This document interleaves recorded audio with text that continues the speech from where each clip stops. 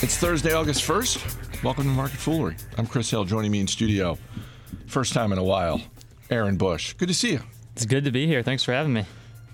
Can you believe it's August? I hate to sound like an old man, but when I was sort of typing up my notes for today, I was like, wow, it's August already? Yeah, it is. That surprised me when I was typing the date on my notes. I was like, there's an 8? What's going on? What's happening here? We've got software earnings. We've got medical device earnings. We've got video games to talk about. We got to start with Fitbit, though. Third quarter revenue for Fitbit was higher than expected. Their loss for the quarter was smaller than expected, and nobody cares because they cut guidance for the full fiscal year, and shares of Fitbit are falling about 20% this morning. Yeah, so for those of you who have not been following Fitbit closely, they've changed their strategy a little bit. What they've done is they've lowered their prices on a ton of their different trackers in order to sell more devices. So they've lowered prices about 20% year over year in order to sell 31% more devices. And so that explains most of the 5% revenue growth, but cash flows are still weak, so still pretty terrible overall. And as a result of this, their margins have been hit. This was never, because it's hardware, it never was a high gross margin business, but when you lower your prices 20%, that hurts you even more. And a lot of the thinking about this is just realizing, hey, hardware is a tough business, so let's try to use our hardware to transition more into a services model where we can get as many of our devices out there and then start selling services. And they've done that a little bit. Their services revenue grew about 16% year over year. They're projecting to have more launches around that in the next year or so. But, even if you look like a year out, that still is probably only 5 to 10% of revenue. So it's just not that big of a deal. And so if you look at all of these things and just start piecing together that, hey, their core tracker devices are just riddled with churn. In order to get more people, they have to lower prices significantly. And then they're leaning on services, which are still tiny and not growing all that fast. It's really not awesome. The only thing that Fitbit really has going for it, and this has been stated for a while, is just the cash that they have. And about half of their market cap is in cash right now. That limits your downside. Obviously, it doesn't limit your downside that much as you see today. But it's really only valuable if you can figure out how to put that cash to work and do something with it. And I don't think Fitbit really has those opportunities right now. Yeah, we talked about Apple yesterday, and it's worth reminding everyone that Apple is the outlier when it comes to pricing power and hardware. That overwhelmingly businesses, and we've seen this in certainly the television business for years, that the cost comes down over time. And so that's playing out with Fitbit. Obviously, as you mentioned, Fitbit has a host of other challenges as well. Right. But I think, you touched on something with their cash. And I look at Fitbit today, and the stock is at an all-time low. And I think if you're buying shares of Fitbit today, number one on your list of reasons to buy it is you're hoping for a buyout. You're hoping that someone is going to come in and say, you know what?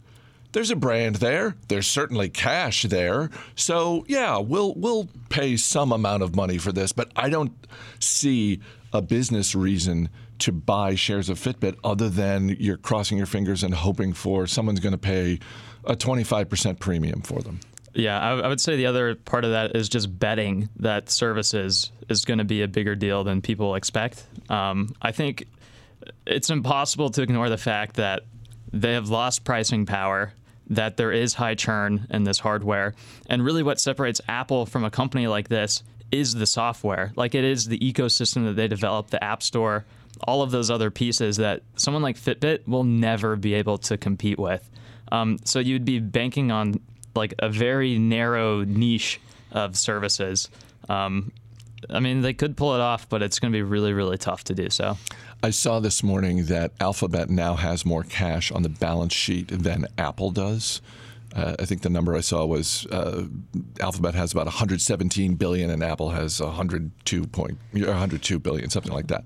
So poor of Apple. But it was just one of those things where it's like, you know what? Who's going to? Well, Apple's not going to buy Fitbit. They got the smart watch, so it's like maybe Google will throw them a little money. I don't know. I have no idea who would want to buy Fitbit. Shares of Alteryx up 10% this morning and hitting an all-time high. Alteryx, not necessarily a household name. They do software for data analytics. You tell me, how good was their second quarter? It really was a fantastic quarter, Chris. As you mentioned, Alteryx, they sell data analytics tools to mainly large organizations. And what makes them special is they don't just sell to data scientists. They also sell to who they call data citizens. And this is really anybody who doesn't have the deep technical knowledge. They can still go on and make use of these really powerful tools. And so even though data analytics is a pretty crowded space, what Alteryx does, there actually isn't much meaningful competition, and they're crushing it. And really just bigger picture before jumping into the numbers, the main reason why growth-oriented stocks outperform is because they grow faster and longer than people expect, and that is what Alteryx has been doing for a while. Their revenue growth is pretty insane. It's 59% year over year. But if you look at the same quarter 2 years ago, they were growing 52%. Look at the same quarter last year, they were growing 54%. And then now 59% this quarter. So not only are they growing consistently fast, but they're actually growing even faster. And the reason for that is they continue to grow their customer base. It was up 34% year over year. And their dollar-based net expansion rate, what they call it, was up 133% year over year, meaning that their existing customers spent 33% more than last year. And really, the last piece of this that I think investors are really fascinated by, apart from the growth, is they have 90% gross margins. 90%? 90%. And it could go up from here. And so even though they continue to reinvest heavily in growth, marketing, R&D, this will probably be a business that generates 30% plus free cash flow margins over time. So if you pair really fast growth, a really massive market opportunity with pretty limited competition right now with the potential to generate really high margins over time, it makes sense why this business has done so well as a stock and why it probably can continue for a while. Yeah, you mentioned how well it's done as a stock. It's tripled in the past year. Is today the day to buy? Clearly, people are buying this stock, but how expensive is it right now? I mean, if you just look at what the business is doing today, it is pretty expensive, trading at a pretty hefty price to sales margin, but that's not really the right way to look about it. Right now, the market cap is about $8 billion. And so you really have to think about, can this $8 billion company be much larger in the future? And I think that it can be, because the whole realm of data analytics is massive, especially if they can better target people who are not in the core audience that a lot of data companies target. Companies continue to pile on quickly. As soon as they get in, they realize, hey, this is a really great product, and we're going to spend more and more money on it. So I can see a future where this $8 billion market cap is much larger. There definitely could be bumps on the road, but I'm not too concerned about it right now. Well, and if you're concerned, just comfort yourself with that gross margin number. Yeah, and like a lot of the same concerns people have now could have been applied 2 years ago, but the company has accelerated their growth every year since. Abiomed is a maker of heart pumps, and Abiomed today, at least, is similar to Fitbit in that first quarter results for Abiomed look good on the surface, but they cut their sales guidance for the full fiscal year pretty significantly, I might add, and the stock is down 24%. Yeah, so not a great day for Abiomed. As you mentioned, they make heart pumps, and they are the very clear leader in what they do. And under their Impella brand is what they call it. Their heart pumps dramatically improve survival rates and heart recovery rates. So the technology of what they do is great. And the patents that they have essentially mean that barely anybody can compete with them in their space. So they've been growing very fast and very high margin. That's why it's been an interesting investment. The issues that we see this quarter actually started last quarter. Last quarter, the FDA issued a confusing letter to Abiomed's customers, potential customers, that made them believe that the Impella technology was unsafe, even though it wasn't. And so what management communicated last quarter is, hey, we have some work to do in order to clear up this confusion. What's concerning about this quarter is that the issues seem to be larger than just that confusion. And even though the FDA helped clarify some things, it didn't really matter at all. Domestic growth didn't improve, and investors are now getting whipped at their internal issues. Management announced that they have to invest more heavily in training and education. They have to restructure their approach to distribution, and they're seeking out other external opportunities. So there's a lot of work to do in order to reaccelerate growth, which isn't awesome. And it is interesting. It is different from Fitbit. It's very different from Fitbit in the sense that Abiomed is the best at what they do. They don't have meaningful competition. The market is massive, and they've proven that they can grow quickly with high margins. But issues can take time to solve and figure out. So it wouldn't surprise me if, next quarter we're still seeing them have to clean up some stuff, maybe the quarter after that. But from a very long-term perspective, Abiomed is still a very interesting business. Yeah, the only thing they have in common today, besides their stocks dropping, is the headlines. As we talk about all the time, look beyond the headlines, because there are headlines out there in the business media today that are basically like, hey, if all you did was read the headline on Abiomed or Fitbit, you'd be like, wow, I bet that stock's doing well. But it's interesting. You talk about they really don't have meaningful competition, and it's a nice reminder for people who are interested in doing a little digging and finding businesses that are kind of the only ones doing what they do. You could do a whole lot worse than to dig into healthcare in general, but particularly medical devices, because you find those companies that are just like, yeah, we're just going to do this one thing. And if it's a publicly traded company and they're the only ones doing it, that usually bodes well for the stock. Yeah, and finding situations like this is pretty rare, where the patents that they have that last for several years really mean that they don't have meaningful competition for many years, giving them a chance to improve their technology, improve their sales base across the world, and then come out on the other side once others will be able to compete with a much more meaningful presence. So yeah, thinking about the next 6 months or so, I really don't know what could happen with Abiomed. They could have continued issues and they have to fix more things. But thinking about the next 3 to 5 years, nothing has really changed from the opportunity standpoint. Yeah, it is interesting where you look at all of the underlying factors behind, with this business. And as you said, it's like, okay, yeah, long term it looks good. That being said, I'm already looking forward to 3 months from now, and not just what are their results, but what is management saying about the training, how it's been going, all of that stuff. Mm-hmm.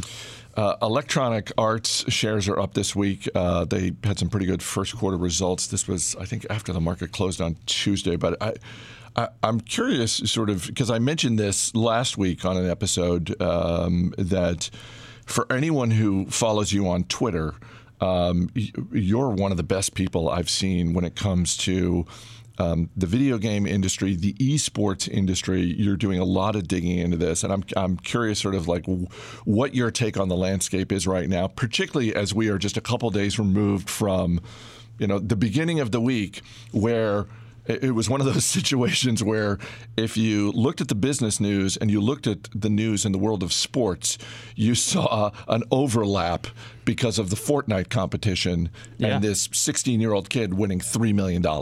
Yeah, so I'm fascinated by this industry for multiple reasons. One, I think most people don't realize how big it is. It's much larger than like the movie business and the music business combined. It's growing pretty well, but it doesn't really get the headlines that the other industries get. And I think we are reaching an important moment in the industry where events like the Fortnite World Cup, where a 16-year-old from Pennsylvania can come out and win $3 million, it catches people's attention. And I think last year, with the year of Ninja and really being like the first mainstream gamer to make appearances, in a big way, that really was just the beginning. It has opened floodgates to other opportunities like this, and I think that's only going to become more common. And esports is a big piece of that, and there's some good and bad there, but that really is only a piece.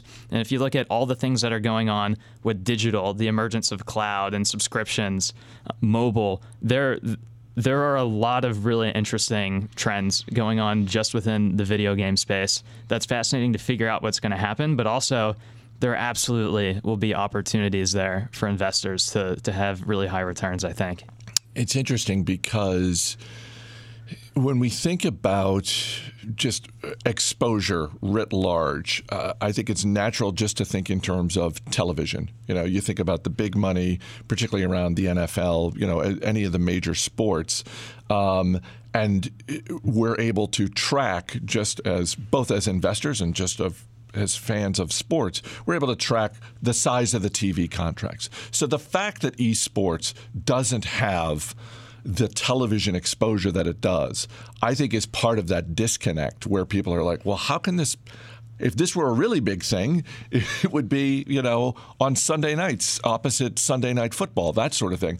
But then when you look at, and I don't know to the extent that ticket companies or Live Nation or those types of businesses play into this, but when you look at the numbers of how many people are showing up to these events, like that's the thing that when I read that, that's where the light bulb goes off. And I have to sort of force myself to think, well, okay, even though this isn't on Sunday night opposite the NFL game of the week, when you look at the number, how many millions of people are attending these events, it's like, okay, that's undeniable.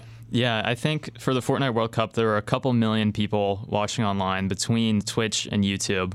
I do think that digital sports will not have the same in-person draw into stadiums and arenas as mainstream physical sports, and that's just mainly because it's digital, and being native to the internet kind of transcends loyalty to teams and regions, and I don't know, and younger audiences just prefer right. Being online. But you can look at what certain leagues are doing. Activision Blizzard, for example, has launched a league for Overwatch and Call of Duty, and those are regional teams where you're seeing not only investors within the esports space and existing organizations, but owners of NFL and NBA teams, they're investing and getting their teams ready. So I do think we'll see a connection where these worlds start to collide a bit more. And there will be differences, but it is a very meaningful thing, and it's not even just in the U.S. It's probably a bigger deal in Asia, for example, and some esports in Europe too. Is it safe to assume that someone has already created an esports ETF or some sort of basket of stocks, something like that? Yeah, it definitely exists. I was talking to a guy yesterday, actually. His name is Will Hershey. He's the CEO of a company called Roundhill Investments, and he recently started an ETF. The ticker is NERD, N-E-R-D. That I know it's a great ticker, right? And he and his company, that ETF, they decide what companies are included based on how closely they are to esports, and their weightings are dependent on how closely they are to esports. So these things are emerging, and I do think investors should pay attention to these things because there are a lot of great companies that get roped into these ETFs and such. Aaron Bush, thanks for being here. Thanks for having me, Chris. As always, people on the program may have interest in the stocks they talk about, and the Motley Fool may have formal recommendations for or against. So don't buy or sell stocks based solely on what you hear. That's going to do it for this edition of Market Foolery. The show is mixed by Dan Boyd. I'm Chris Hill. Thanks for listening. We'll see you on Monday.